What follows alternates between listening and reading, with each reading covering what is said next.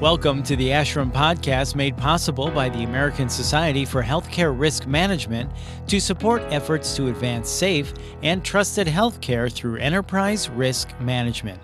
You can visit ashram.org, that's ASHRM.org/membership to learn more and to become an Ashram member. I'm Bill Klaproth.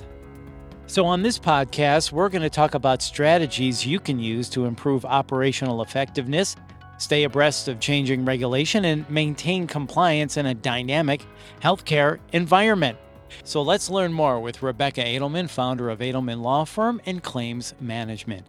Rebecca, thank you so much for your time. It is great to talk with you. I love talking to interesting people to hear what they do, especially when it comes to risk management. So let's jump right into this. Can you share with us some strategies providers can employ to improve operational effectiveness, stay abreast of changing regulation, and maintain compliance in a dynamic healthcare environment?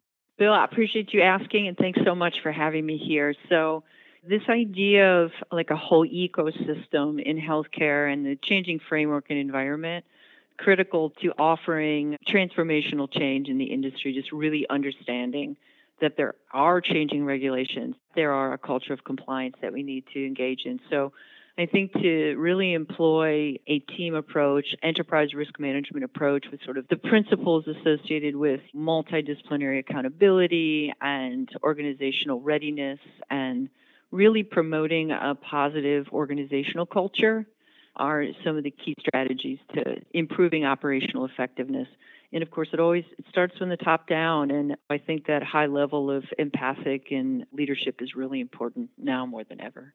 So, Rebecca, how can healthcare providers assess risk to manage its risk profile, minimize exposure, and better navigate the current litigation landscape? To manage our own risk profile in healthcare, it's much like we manage our own selves, right? Just a high level of self-awareness or a high level of organizational awareness of risks that are associated with the focus and the direction of the company and then the services that we're providing. So when I'm working with our healthcare provider clients, one of the first initiatives we undertake is our own self-assessment, sort of led by the questions of what are the key pain points for the organization? What are the organization's vulnerabilities?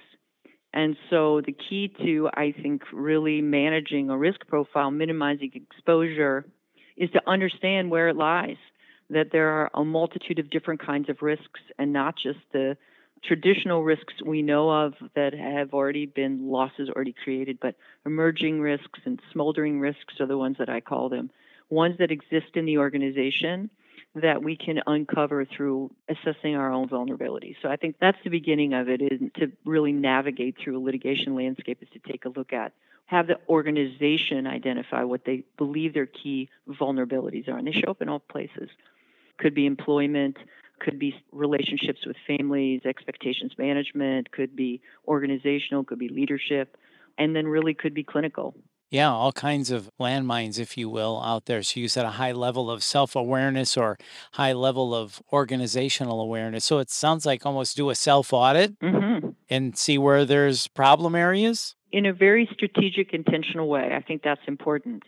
The assessment, our own sort of vulnerability evaluation on risk originates not from counterpunching or from evaluating loss history, but to really take a deep dive into the organization and take a look at its structure, take a look at its protocols and policies, and sort of uncover and reveal risks in that way.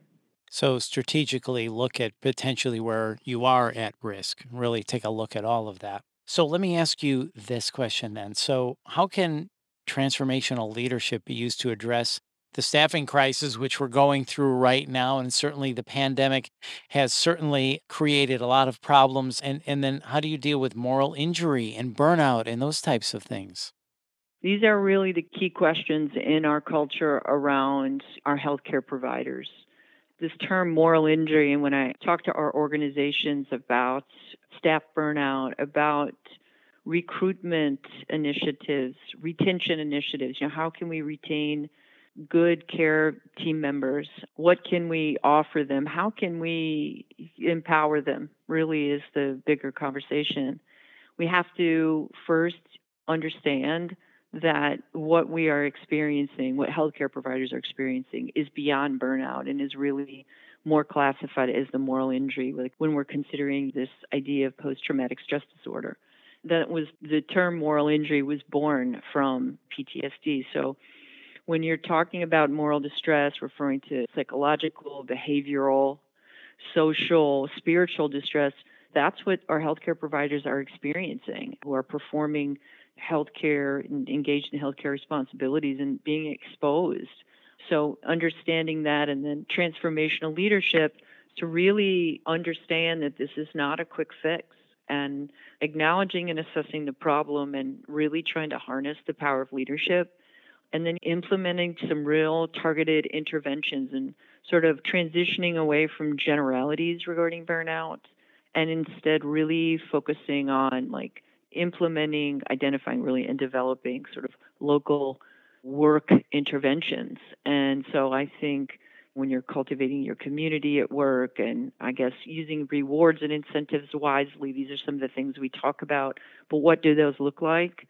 And then aligning your values and strengthening your culture with your teams, understanding your organization's mission statement, and how does that translate to your staff, your local leadership, and using what you already have as leaders and your value sets to promote that sort of work-life integration that our staff needs. So again, I think transformational leadership sort of starts with assessing the problem and then really understanding that the problem isn't really just about burnout. It's a bigger problem than that. And it really is about a transformational change in empowerment of staff. Right. You called it a level above burnout. Yeah. Yeah, that is very serious. And you said transformational leadership, it's not a quick fix. And again, going back and assessing where you're at and understanding the problems, understanding your staff, understanding what your mission statement is. So that's all really good stuff, Rebecca. So thank you for that. Shifting gears a little bit. Of course, we hear enterprise risk management all the time. I'm just curious, what's your definition of enterprise risk management, your perspective of that and where we're at? I like talking about enterprise risk management, and what you'll always hear me say when I'm working in healthcare risk management is that risk and risk management is everyone's responsibility, everybody. This idea of enterprise risk management and holding folks accountable at all levels for really understanding the role that they play in assessing risk, proactive approaches to risk management. So in answer to the question, like who plays a role in risk management in this model, is that the short answer is everyone. Okay. Operational, the business of healthcare, and our operational leadership, right? Clinical and patient safety organizations within our risk managers, our financial departments, our workforce, folks in our legal and our regulatory departments, our technology teams, all of these individuals and then collectively their teams play a role in risk management. And enterprise risk management is really not just about responding to risk. It's a real paradigm shift in how an organization manages risks and also opportunities. It isn't always about risk. It's uncovering opportunities that might exist within the organization. So I think that's important to be considering promoting positive organizational culture. That's part of enterprise risk management. Yeah, risk and risk management is everyone's responsibility. So, when we talk about proactivity and transformative risk strategies, you've been talking about we really need to be aware of everything around us. Is that the proactive part of it? Is looking ahead, looking into the future, seeing where we are vulnerable? Is that the proactive part of this? Yeah, I think the proactive part of it is the first step in understanding what proactive approaches and strategies we can undertake and what's going to be the best for patient safety and the delivery of quality of care. That's self assessment. What does the organization think its weaknesses are, right? Where does risk keep showing up? And again, it can show up in all sorts of different places throughout the organization. Could be policies, could be employment, could be relationships amongst employees, et cetera. I think the proactive approach, the idea of proactivity, is to design risk management programs that then sort of address these risks before they occur. If you could imagine, Bill, like a continuum of risk, right? So 0 is no risk, right? Absence of risk. And 10 is absolute risk. The idea is risks show up in your organization along that continuum, right? When they get to a 10 and you have a loss, your opportunity for proactivity is evaporated. It's gone. There is no proactivity to take, right? So the idea is in your vulnerabilities assessment and when you're looking at your organization from an enterprise risk management perspective, you are trying to find those risks where you can be in the ones and twos. That's where the real proactivity is, right? Is developing strategies to keep that risk managed, right? Whether that's managing relationships with patients, managing your teams, managing policies, procedures, leadership issues, whatever it might be. But proactivity happens when risk is about a 1 or a 2, right? I call them emerging risks. So there we can start to look ahead and say to ourselves, well, in the past, when this particular risk developed into a 10, what worked and what didn't work? As a collective, what kinds of strategies can we initiate that are going to sort of take into consideration all the stakeholders in this risk ecosystem? And I think that's where proactivity lies. Like when you're at a 10, you're reactive. When you're at a 0, no one's at a 0, right? If you're at a 0, you'd need to look deeper. Yeah, You right. need to look harder, right? Keep going. Yeah, exactly. Keep going. So if you're in that 1 or 2, the proactivity is between 2 and 7, right? Is somewhere creating new systems that become then part of your culture of safety, become part of your culture of compliance.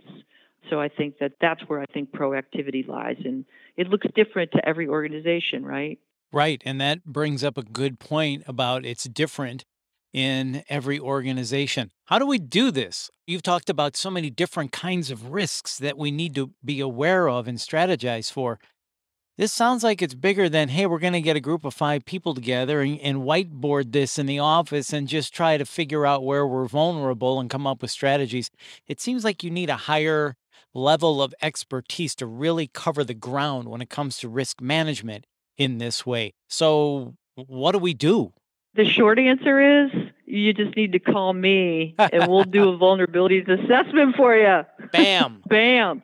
I say that tongue in cheek, but I really mean that. There are risk management consultants and folks who are in healthcare to help guide you with certain tools. Our firm really designed something called the vulnerabilities assessment. It's an assessment. It looks at all parts of, now keep in mind, right, I'm a lawyer, right? So my firm usually shows up when there's a 10, okay? That's where I come in. Smoldering. Well, no, that's a full-blown risk, number 10, 9 and 10. That's something's on fire. Okay, got it. The smoldering risk is sort of like 3s and 4s. It's over there and it's going to happen unless you take a look at it. Oh, it's going to catch fire. It's going to catch fire. Got it. Okay. So when I see things on my law firm side, they're already a risk. There's been an injury, there's been an event that's occurred, and I am managing a loss.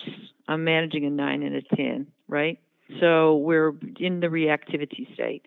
When we're talking about how do we evaluate sort of the smoldering risks or the emerging risks, you've got to sort of take apart your operations.